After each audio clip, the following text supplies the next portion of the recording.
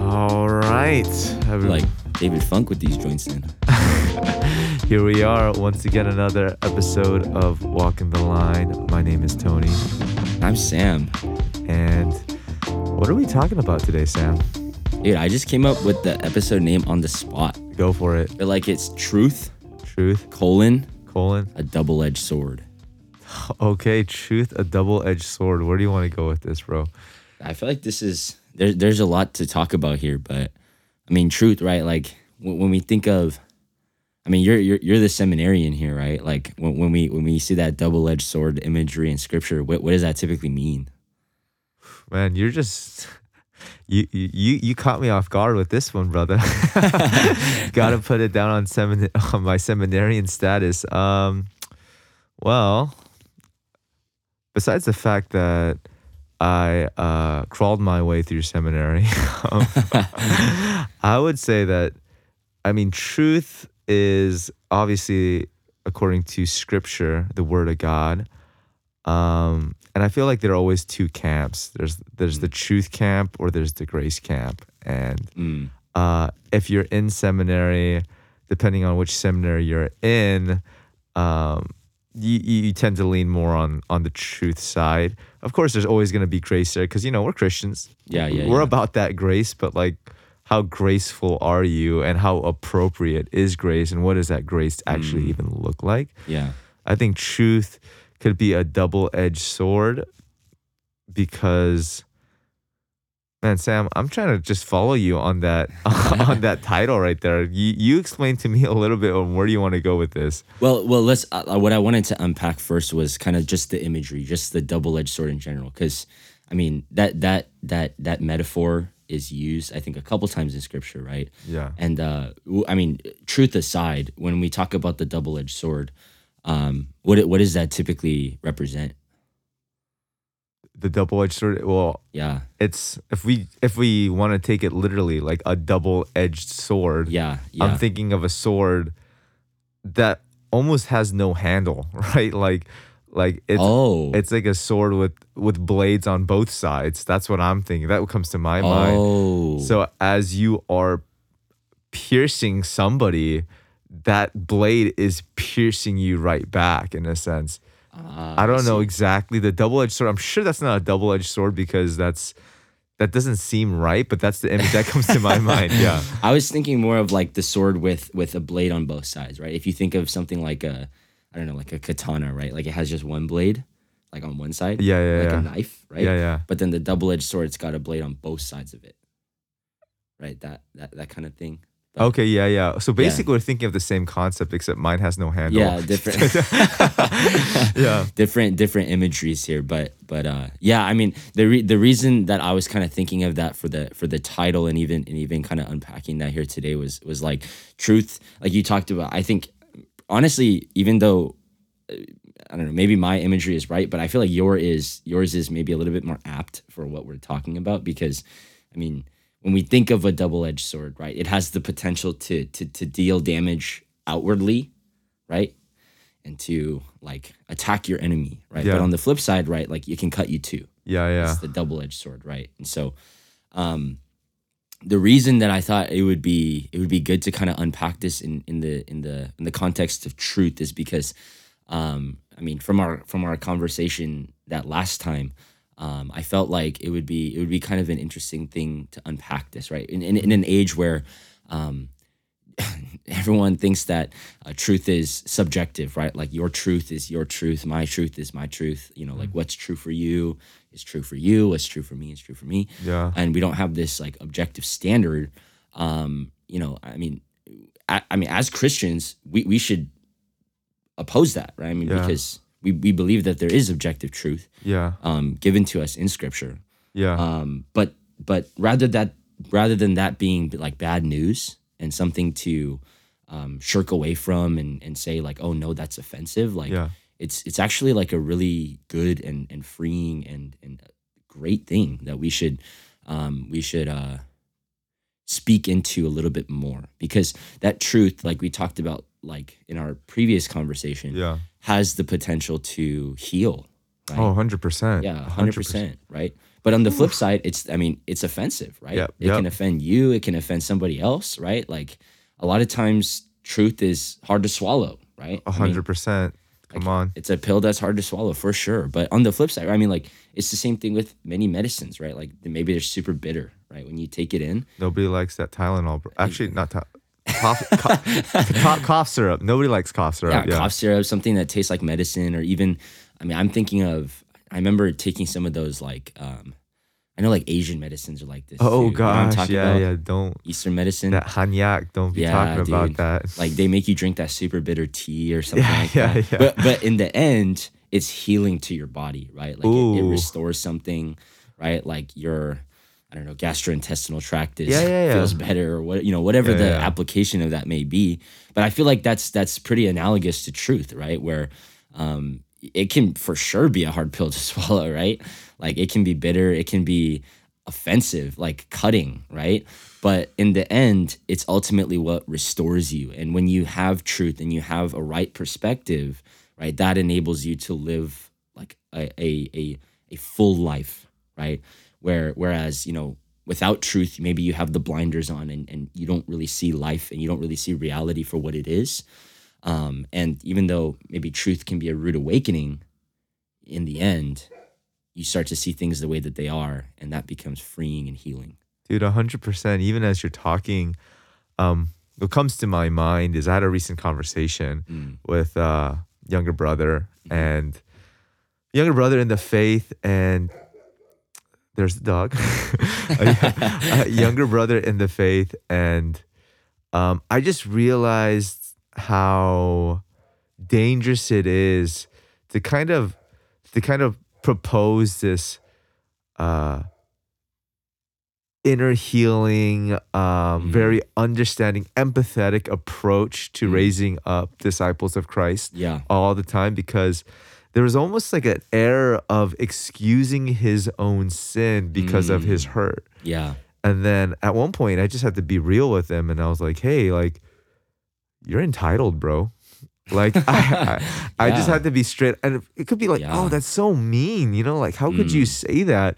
But I had to be real with him. Like, if you continue on this path, like this kind of thinking, this kind of attitude, you're gonna die. Like, Yeah. it will actually lead to the destruction of your own soul because you're so wrapped up in selfishness, and even everything about the faith is about you in a sense. Yeah. And I mean, I didn't say it in that way, but that's what I was thinking about when I think about like people, especially younger people sharing about their faith. It's a lot of self-centered sharing about what Jesus is doing in their story. Does that make sense? Yeah, 100%. Yeah, and you're the empathy guy, right? Yeah, Like, yeah. yeah, your natural disposition is to empathize and to not coddle, but like, help someone through that, right? Yeah, Be yeah. the gentle, loving arm, Yeah. through difficulty like that. So I think that's an interesting realization because, I guess to bring it way back, I feel like the roots of this run pretty deep in the Christian faith. You know what I mean? Like let's take it back to the gospel for a second, right? Like the gospel, I think, is a perfect example of this. Like in your conversation where, I guess you could have been like, "Hey, dude, it's okay. It's not a big deal. Like, you can get through this." I think you and I would probably both agree, like that wouldn't have been like the loving thing to do, right? Like, even though, it's kind of a hard pill to swallow, maybe a little harsh to be like, "Dude, you're entitled," and that at the end of the day, you would almost be doing a disservice, right, to him if you were to tell him anything else.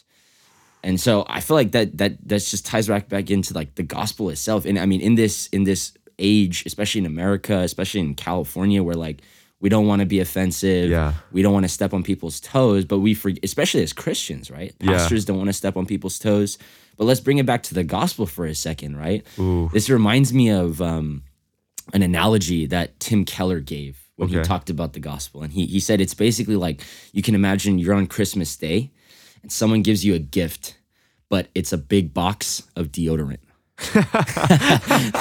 That's so funny. And it's like you got this gift, but in order to receive it, you have to first accept that I smell bad.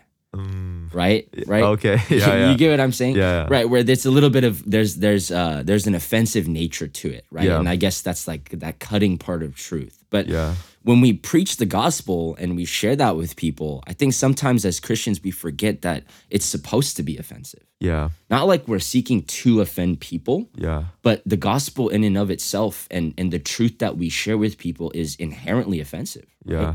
Like we're telling someone, hey, you're wicked and evil and Yeah. deserving of eternal punishment. And Yeah. that's offensive. Like people don't want to hear that, and understandably so. But that's the segue into the good news, right? Ooh. And even for your buddy who you were speaking to, I'm sure like even though that first part of the truth was like, hey man, you're entitled. Yeah. That it doesn't end there, right? Yeah. It's not just you're entitled, go fix yourself or something like Yeah. that. Yeah. Right? That leads you to despair at that point. Exactly, right?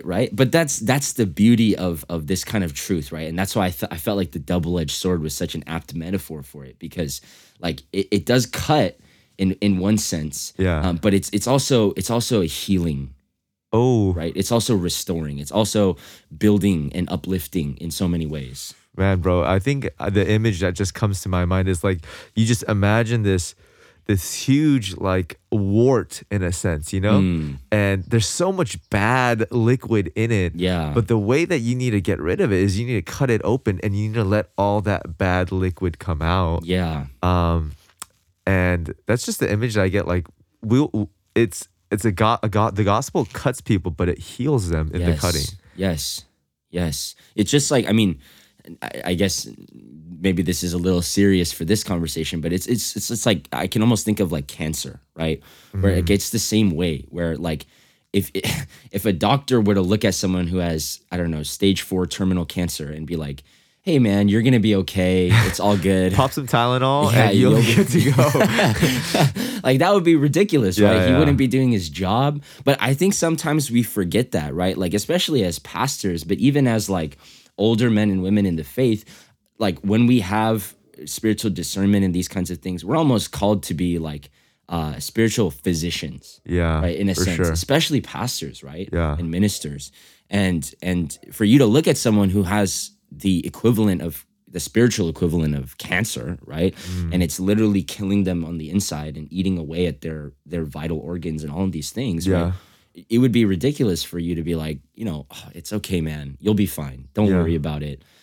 It's not you that's like ultimately removing those things, right? But it's in the sharing of truth, right? Where Yeah. those things start to be cut away. And even if that's a really uncomfortable process, like you and I both know, and we've seen it before, like treatment for something like cancer is terrible. I mean, surgeries are not fun, radiation treatment, chemotherapy, all of that is really, really taxing on the human body. And it brings people to a point of extreme weakness, right? But in the end, that can be what saves their life. Exactly. Right? That can be the healing and the restoring that they needed. And even if it was painful, even if it was exceedingly uncomfortable, in the end, their life is better Yeah. because of that. 100%. Yeah.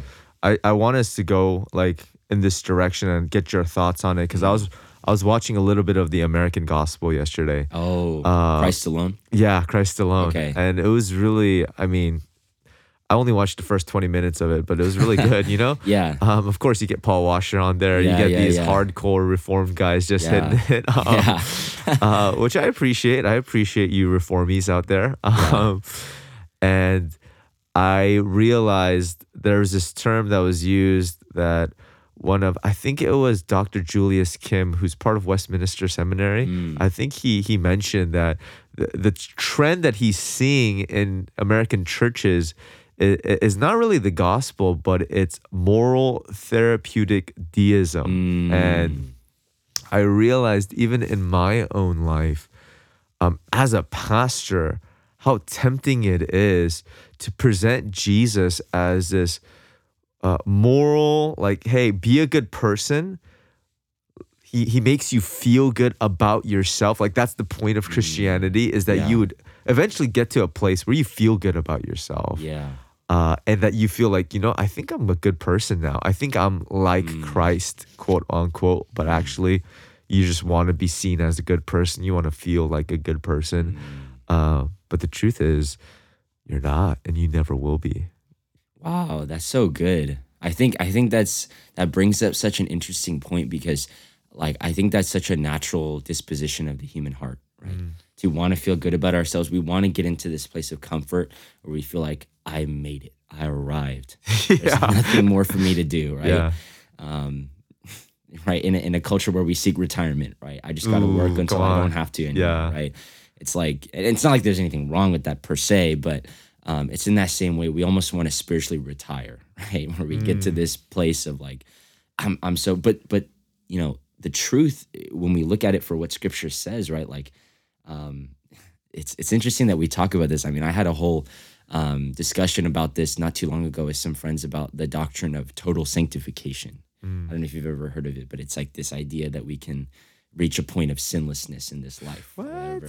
Yeah, crazy. Yeah, Yeah. yeah, but but I mean, I think that it's just interesting because, you know, if we were to somehow reach that point, it's almost like life goes on easy mode. Yeah. You know, Yeah. like we want to get to this place where life is on easy mode. You hit the Super Saiyan, so you're okay. Yeah. Exactly. Like everything is just easy for you. I don't have to suffer, right? I don't have to endure anything. It's just I can go out and I can just be Jesus, like walk around and heal people, and you know, like Yeah. Yeah. preach to God. And it's like this, like Disney, right? Almost expectation for it, like we talked about last time. But when we look at the truth of Scripture, right, it's like, no, the heart is deceitful above all things. Come on. Right? Going back to Jeremiah. Jeremiah, Yes. right? The heart is deceitful above all things.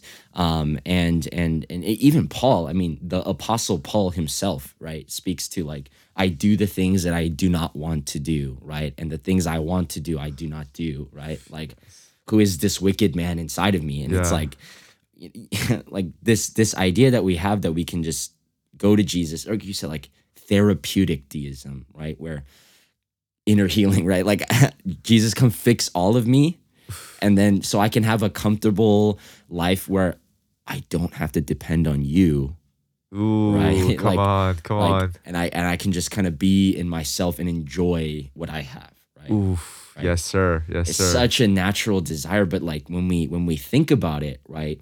It's the desperation. It's the understanding of, wow, like I'm so depraved and I'm so incapable of being a good person. Like I just need to cling on to Jesus more. And it's that desperation. It's that understanding of my lack and all of these things. That's the truth, right? It's that drives me to the cross. It's that drives Yes, me to Jesus, and even 100%. drives me to do the works that he calls me to do, right? It's not in my comforts where I think I'm good and I think I'm a good person. Yeah. If anything, if I were to think that, what need do I have for Jesus, Yeah. right? Like I've basically fulfilled the purpose of my relationship with him, right? Like he fixed me, I'm good. I don't even need him no more. Sheesh. And I love that because we're right now steeped in a culture that says, do what you want to do. If you don't feel like doing it, don't do it. You know, Yeah. Yeah.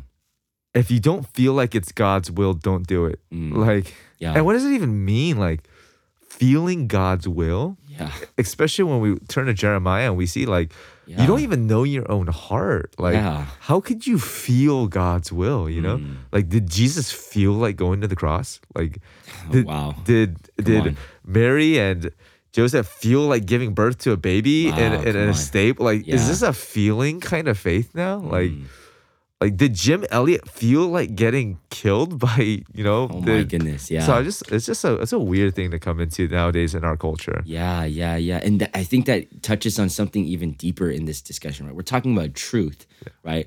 But we're so used to, and I feel like you and I have even talked about this in an American, this like Gen Z culture, like feelings become our truth. Ooh, You know what I mean? Yes, sir. Yes, Right? sir. Like we look to feelings first as like, do I have peace in this decision? Oh my gosh! Don't even get me How many times have you started heard on that, bro? dude. Like, I feel like I have peace in this decision.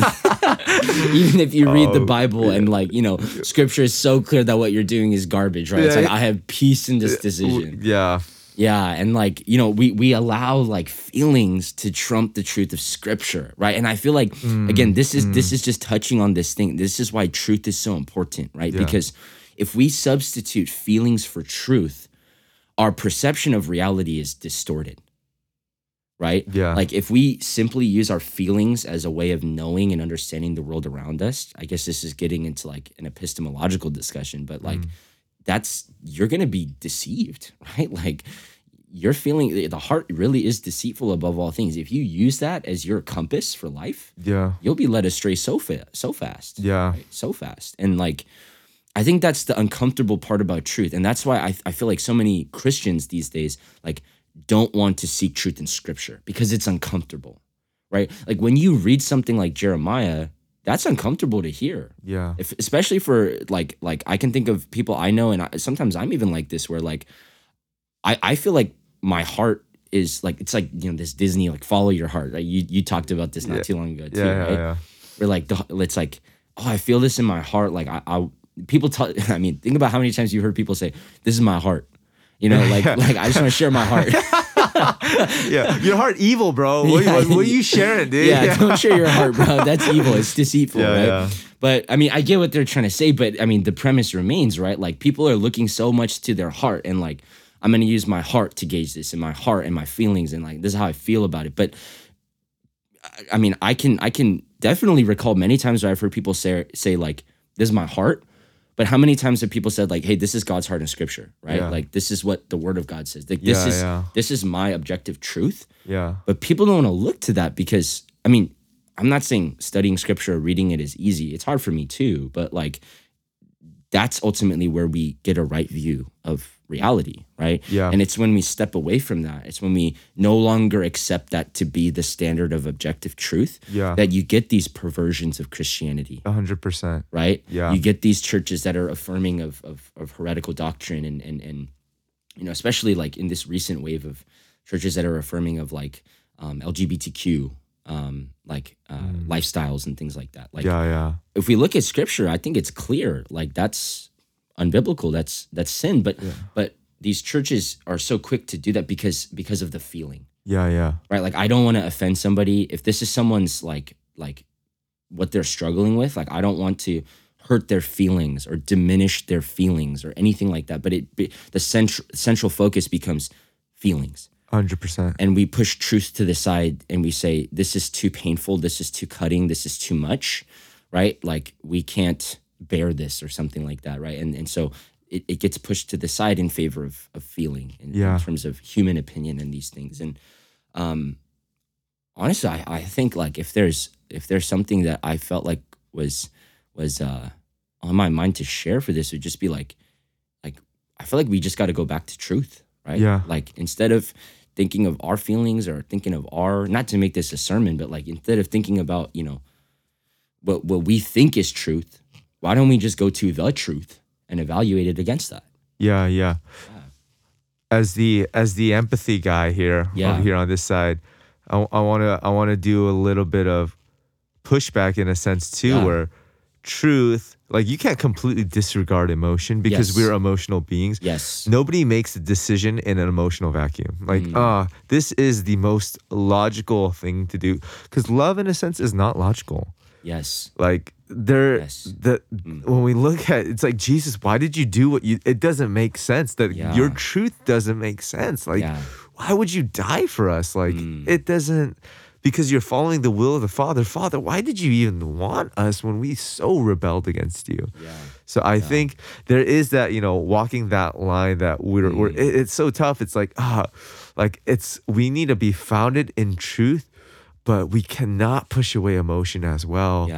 We can't let emotion be the guiding arrow, but it's like truth needs to be the point of the arrow, but emotion will follow the truth. I feel like, but that's like so hard to get through, Yeah, it for sure is. And I think that's like, it's so difficult to strike that balance. I mean, it goes back to the name of this podcast, right? Like, walking that line, right? That super fine line in between. Like, how do we find that, right? Jesus was able to do that perfectly. Right? He was able to,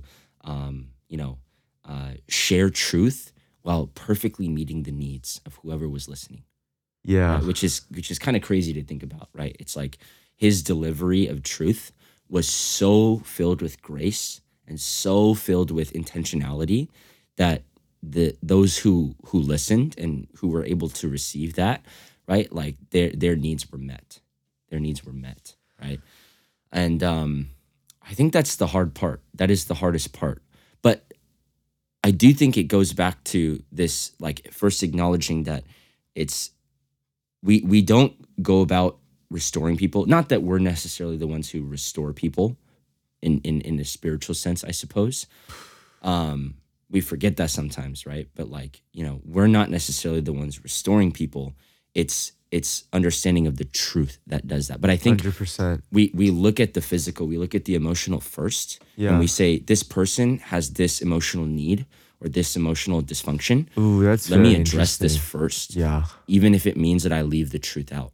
But I think like that's that difficult balance, right? Where it's like, hey, I really want to address and I don't want to diminish your emotion, right? Yeah. Because it is a reality. Like we are all emotional people, right? Yeah. We experience emotion, and to disregard it I would even say make it harder to receive the truth, right? Because I'm sure we can think of times where our parents, right, maybe told us the truth, but it was in out of spite almost, or it was in this very like harsh tone. Yeah. And because in many ways, like they failed to address an emotional need, the truth was so hard to receive. Yeah.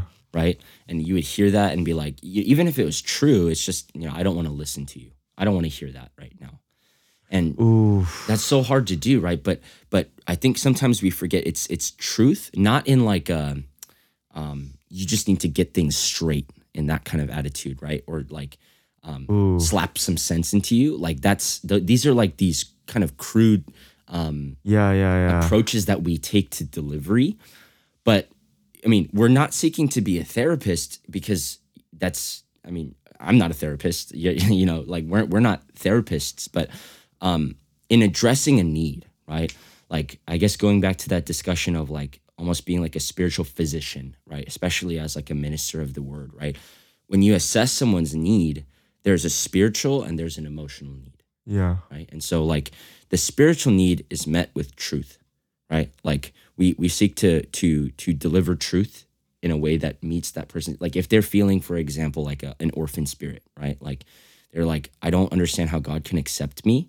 It's only an understanding of the truth that can really remedy that, right? Not that we are the ones that make them understand necessarily, but like in helping them understand that, that's what meets a spiritual need. But there's an emotional need there too, right? Yeah. And if we just jam it down their throat and be like, you need to get this, like, you need to get this, right? Yeah, And it's yeah. like harsh, then we failed to meet one. And in many cases, that can actually fail to meet the other two. Yeah. And so it's such a hard balance to strike, but yeah. Man, I think when you're speaking about that, behind truth, there is this loving aspect to truth. I think that's when Jesus, he was the embodiment of truth and grace. And that was the difference, right? Because what the Pharisees were saying to the people were not essentially wrong. Well, of course, they made all these extra bylaws that like weren't in the Word of God. But like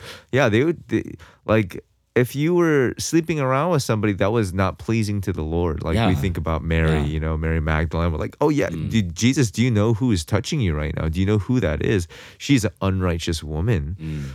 Jesus fully knowing the truth, but truth sought to restore Mary and not to condemn her. And I think that's such an important part of truth, is that God's truth seeks to restore people, not condemn. I mean, there is a condemning aspect to it. Like we don't condone sin, but I do think just in the nature and the embodiment of Jesus, because that's who we're really going after. If we just focus on the Old Testament, it's like, oh, we're actually screwed. Like there's no way. But when we focus on when we see the transition to the New Testament as well, we see God's truth embodied in a desire to restore humanity back unto him. And I think even for us, as me and you are continuing, and whoever's listening, that to understand truth as compassion in its highest degree. Wow, that's so true. And I mean, Jesus says in the I am statements, right? Like, I am the way, the truth, and the life. And so he declares that he is truth. And you're exactly right. Like, truth, I guess that's the cutting part, right? Because we become so bound to sin, right? Like when the truth cuts that's painful, right? But that's like maybe the condemning part of truth. It condemns the sin. Not so much the sinner, right? But the sin, and then it is restoring truth, right? It's that double-edged sword. It's healing, right? It cuts, but it restores. So right? good. And I feel like this is even reminiscent of what you spoke about in the beginning with Matthew 6, right? Like this where Jesus says, like, do not be anxious, right? Like for tomorrow has its own worries.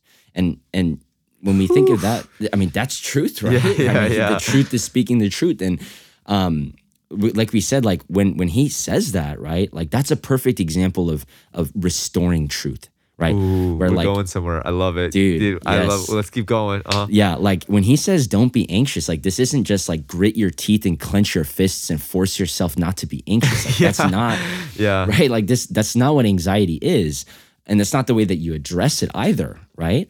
But what he's really saying is be restored by the truth, right? Yeah.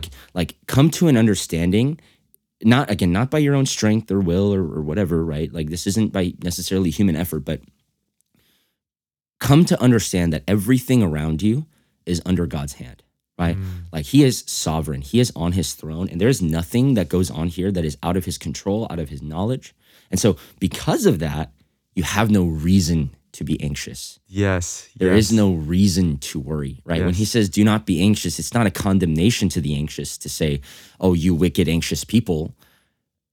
It's wait, we need to come to a revelation and an understanding of God is sovereign. God is King, Lord over all things. Yeah. And so if the good Father who seeks to work all things for your good, right? Right? To work all things, I believe that's Isaiah, right? To work all things for your good. You have no reason to be anxious, right? And so that's such a great example where it's like the truth restores you. When you understand that truth, it is healing to your bones. Ooh, right? Yes, sir. Healing to your bones. I think that's probably such a good reason why, like, I can think of in the Psalms, right? David says so many times, like, I love your law. I love your commandments. It's not even in a legalistic sense, right? Like, I love these because I'm going to obey them and be a morally upright person for my own sake. David, if anyone, understood his own depravity, right? Yeah.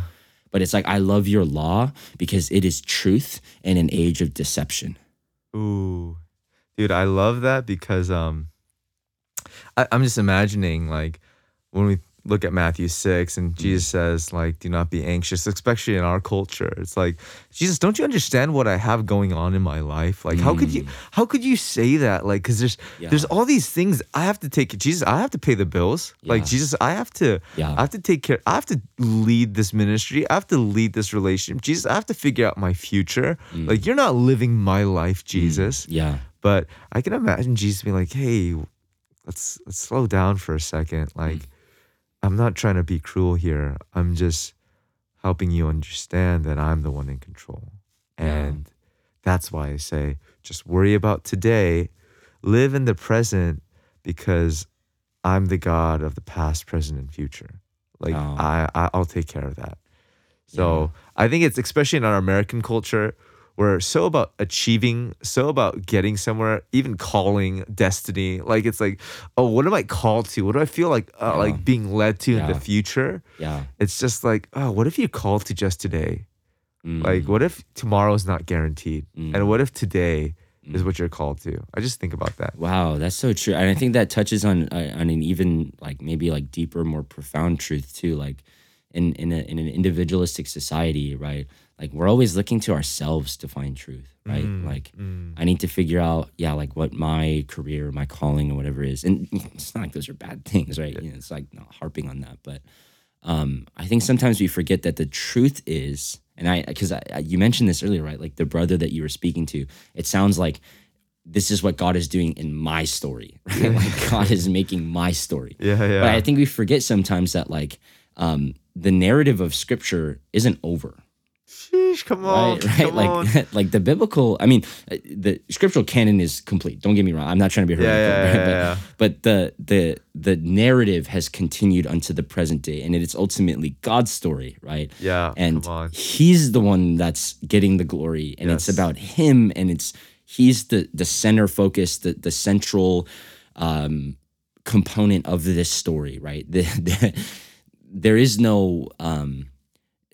nothing greater, and there is no need to put anything above that, right? But in our natural tendencies, right, we forget that, and that's another thing I feel like the truth does, right? Again, in that restoring sense, it's offensive because it basically says, hey, things aren't about you. Like, the world doesn't revolve around you, as they say, right? But even though that can be so offensive in one sense, isn't that so freeing? right? Yeah, Like that's so freeing actually. to remember that, like, wow, the world doesn't revolve around me. If it did, that would be a miserable life. Yeah, that would be a horrible world if it Yes. revolved around you. Yeah.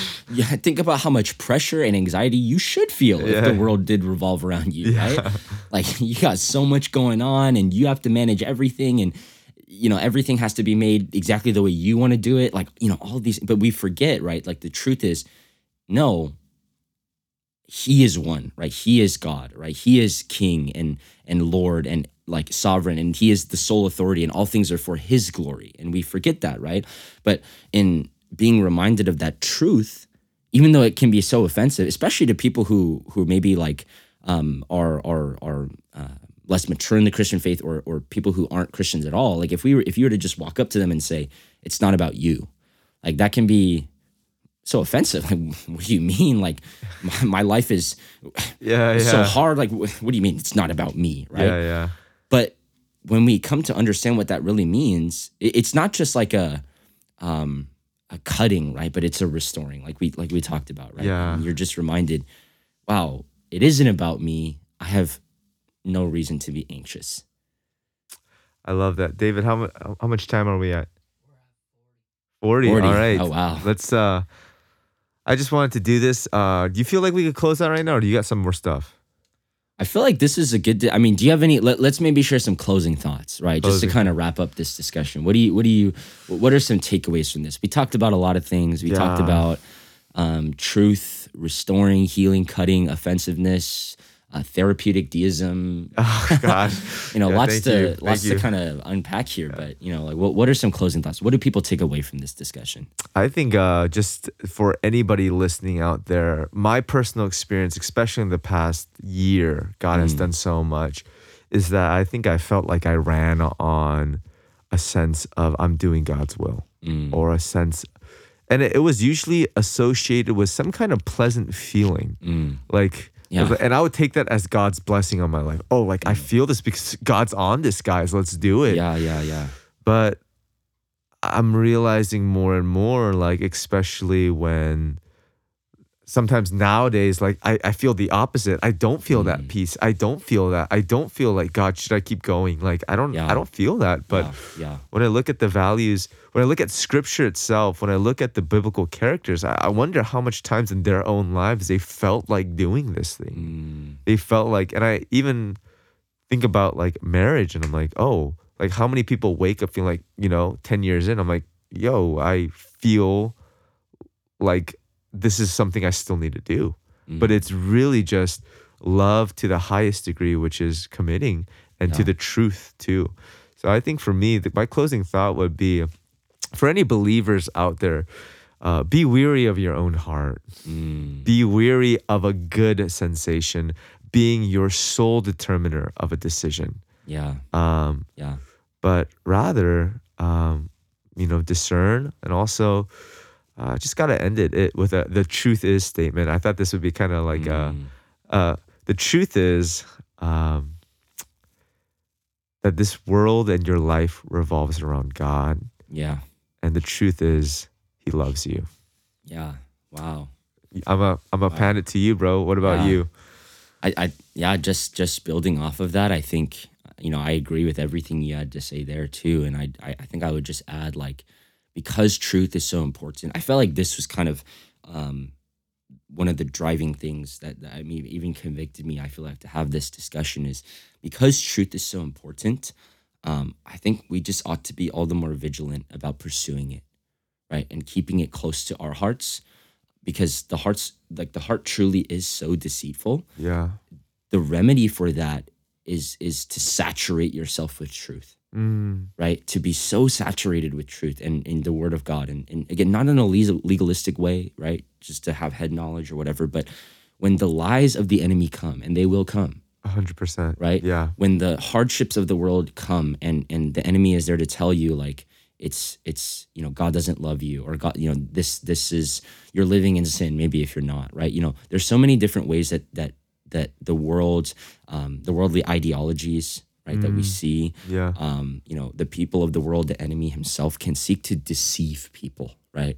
I mean, he is the father of lies, like the deceiver. Yeah. How do we fight against that? I think that's why when Paul talks about the armor of God, right? It's the sword of the Spirit, which is the word of God, because it is that word that cuts away the lies, right?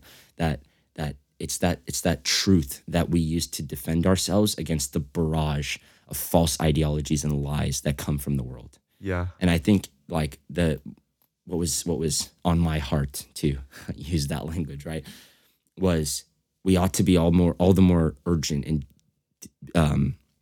diligent and vigilant about preserving, seeking truth, not just for the sake of being right, Yeah. or like winning some debate with a friend or something like that, but it's preservation of your soul. And it's not like you're solely responsible for that. I mean, God has grace and he is over your life, but the way that you protect against the lies of the enemy and the way that you fight back against false things that you see in the world is by seeking truth. Yeah. By preserving it and holding it near and dear to your heart, writing the commandments on your heart.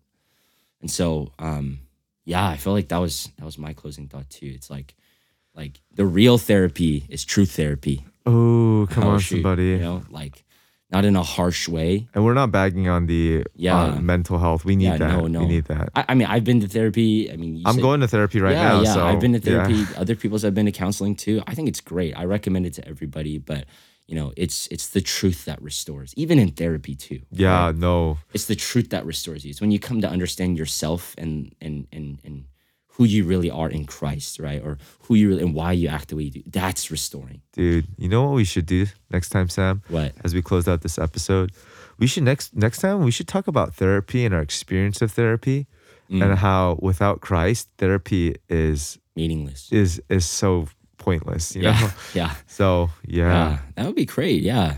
But yeah, I mean, just to close it out, thank you guys for listening. You know, it was great to share another conversation, and I hope you guys enjoyed it, received some value from it. God blessed. And yeah, it should be. Do we have like a tagline at the end? Or tagline? Like, thanks for walking the line? Or what should we do? Thanks for walking the line with us. Yeah, come on now. See you next time. See you next time.